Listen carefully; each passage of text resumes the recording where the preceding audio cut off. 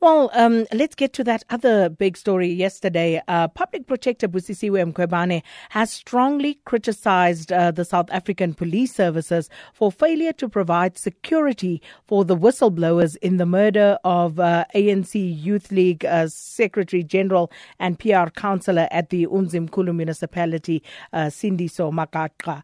Now, Thabiso Zulu and also Les Tuta. Thabiso Zulu is an ANC member, anti-corruption activist, and he was also a friend of Sindiso. And Les Tuta, who is an official at the Harry Gwala municipality, they were then responsible for blowing the lid on the alleged reasons behind the assassination of Sindiso Makaqha, which resulted in them in turn receiving death threats. Now, after approaching the police for assistance and being pushed from pillar to post, the matter eventually ended up with the public protector, and the public protector then looked into it, and she issued a report. And we contacted the police and the office of Minister Bheki Cele, and we were referred to a statement which the police have subsequently issued. So this is part of what the statement read. It was issued yesterday. It says a Minister of Police, Bheki Cele, has serious reservations on the report's findings and the proposed remedial action by the Office of the Public Protector. Minister Cele has since instructed the SAPS management to internally and procedurally work on the report for the purposes of launching an application for a judicial review of the report. This is done in light of the dire consequences for the Ministry of Police and the South African Police Service if this report is left unchallenged, especially on the operation of the protection and security services. Well, Mr. Zulu will be joining us, but we'll do that right after the spot break. No? Okay, team says we go to Mr. Zulu to get his side of the story. Mr. Zulu, Thabiso Zulu, thank you so much for speaking to us once again. Thank you, Sakina, and a good day to the listeners. So these latest developments, Mr. Zulu, just sketch for us very briefly what has happened since the Public Protector's report was sent to you.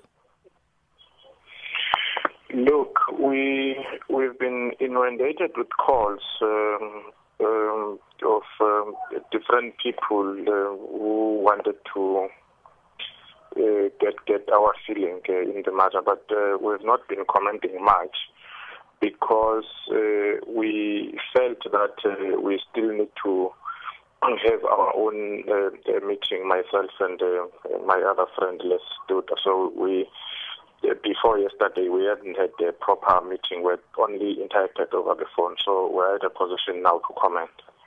So do tell me, have the South African Police Services been in contact with you? No, they have not. We've only had we've only read the statement, but we've just read. That's the only response that we've seen from them. And you, of course, according to this Public Protector's report, that the protection service should be provided to you and Les Tuta within 7 days. So when exactly did you receive the report? I rather say the report was issued on last Friday, so that 7 days expires today. So we haven't had any interaction. And reading from the statement that you have just read, it's quite clear that the police are not willing to provide security. This matter is having a very unfortunate history that the police were contacted by the Moerane Commission asking for the very same protection. I think it was the Deputy Commissioner Balanaidu. I got emails in my possession to that regard.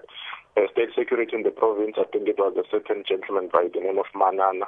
And we've had interactions with quite a lot of other intelligence operatives, whom I'm not going to mention because even after we believe that we've been ill-treated and we've been letting down, but we still believe that those intelligence, the operatives have still got carriers, and so we're not going to unwittingly blow their covers because it's not them, it's the system that is failing us.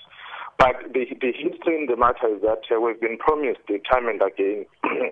We are aware the crime intelligence threat assessment was read to me over the phone. I know what it entails. I'm having email that confirms what is in it. So the state security agent, the report threat assessment, I do have it. Now we're having the public protector, which is saying the very same thing. But it seems as if the police are hell-bent in making sure that they are not providing us with security. It's quite unfortunate. But just a final one. As you and I are speaking right now, do you fear for your life? I fear not only for my life, but I also fear for the life of my other friend, Les Studer, who both of us have been having quite a lot of different situations where we have felt that our lives have been threatened. You'll understand, Sakina, that currently we are assisted by friends who from time to time pay different people to protect us, because it's really not easy.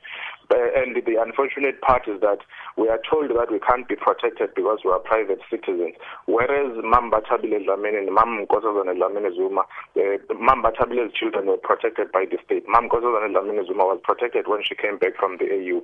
But as we are aware that Animal Farm was written on this day, it tells you, by George Orwell, it tells you that really animals are not equal, because if we're having a threat assessment but we can't be protected, but certain people were protected, we really don't understand it. Mr. Zulu, tell you what, I will follow up with you. As you say, that 7 days elapses today.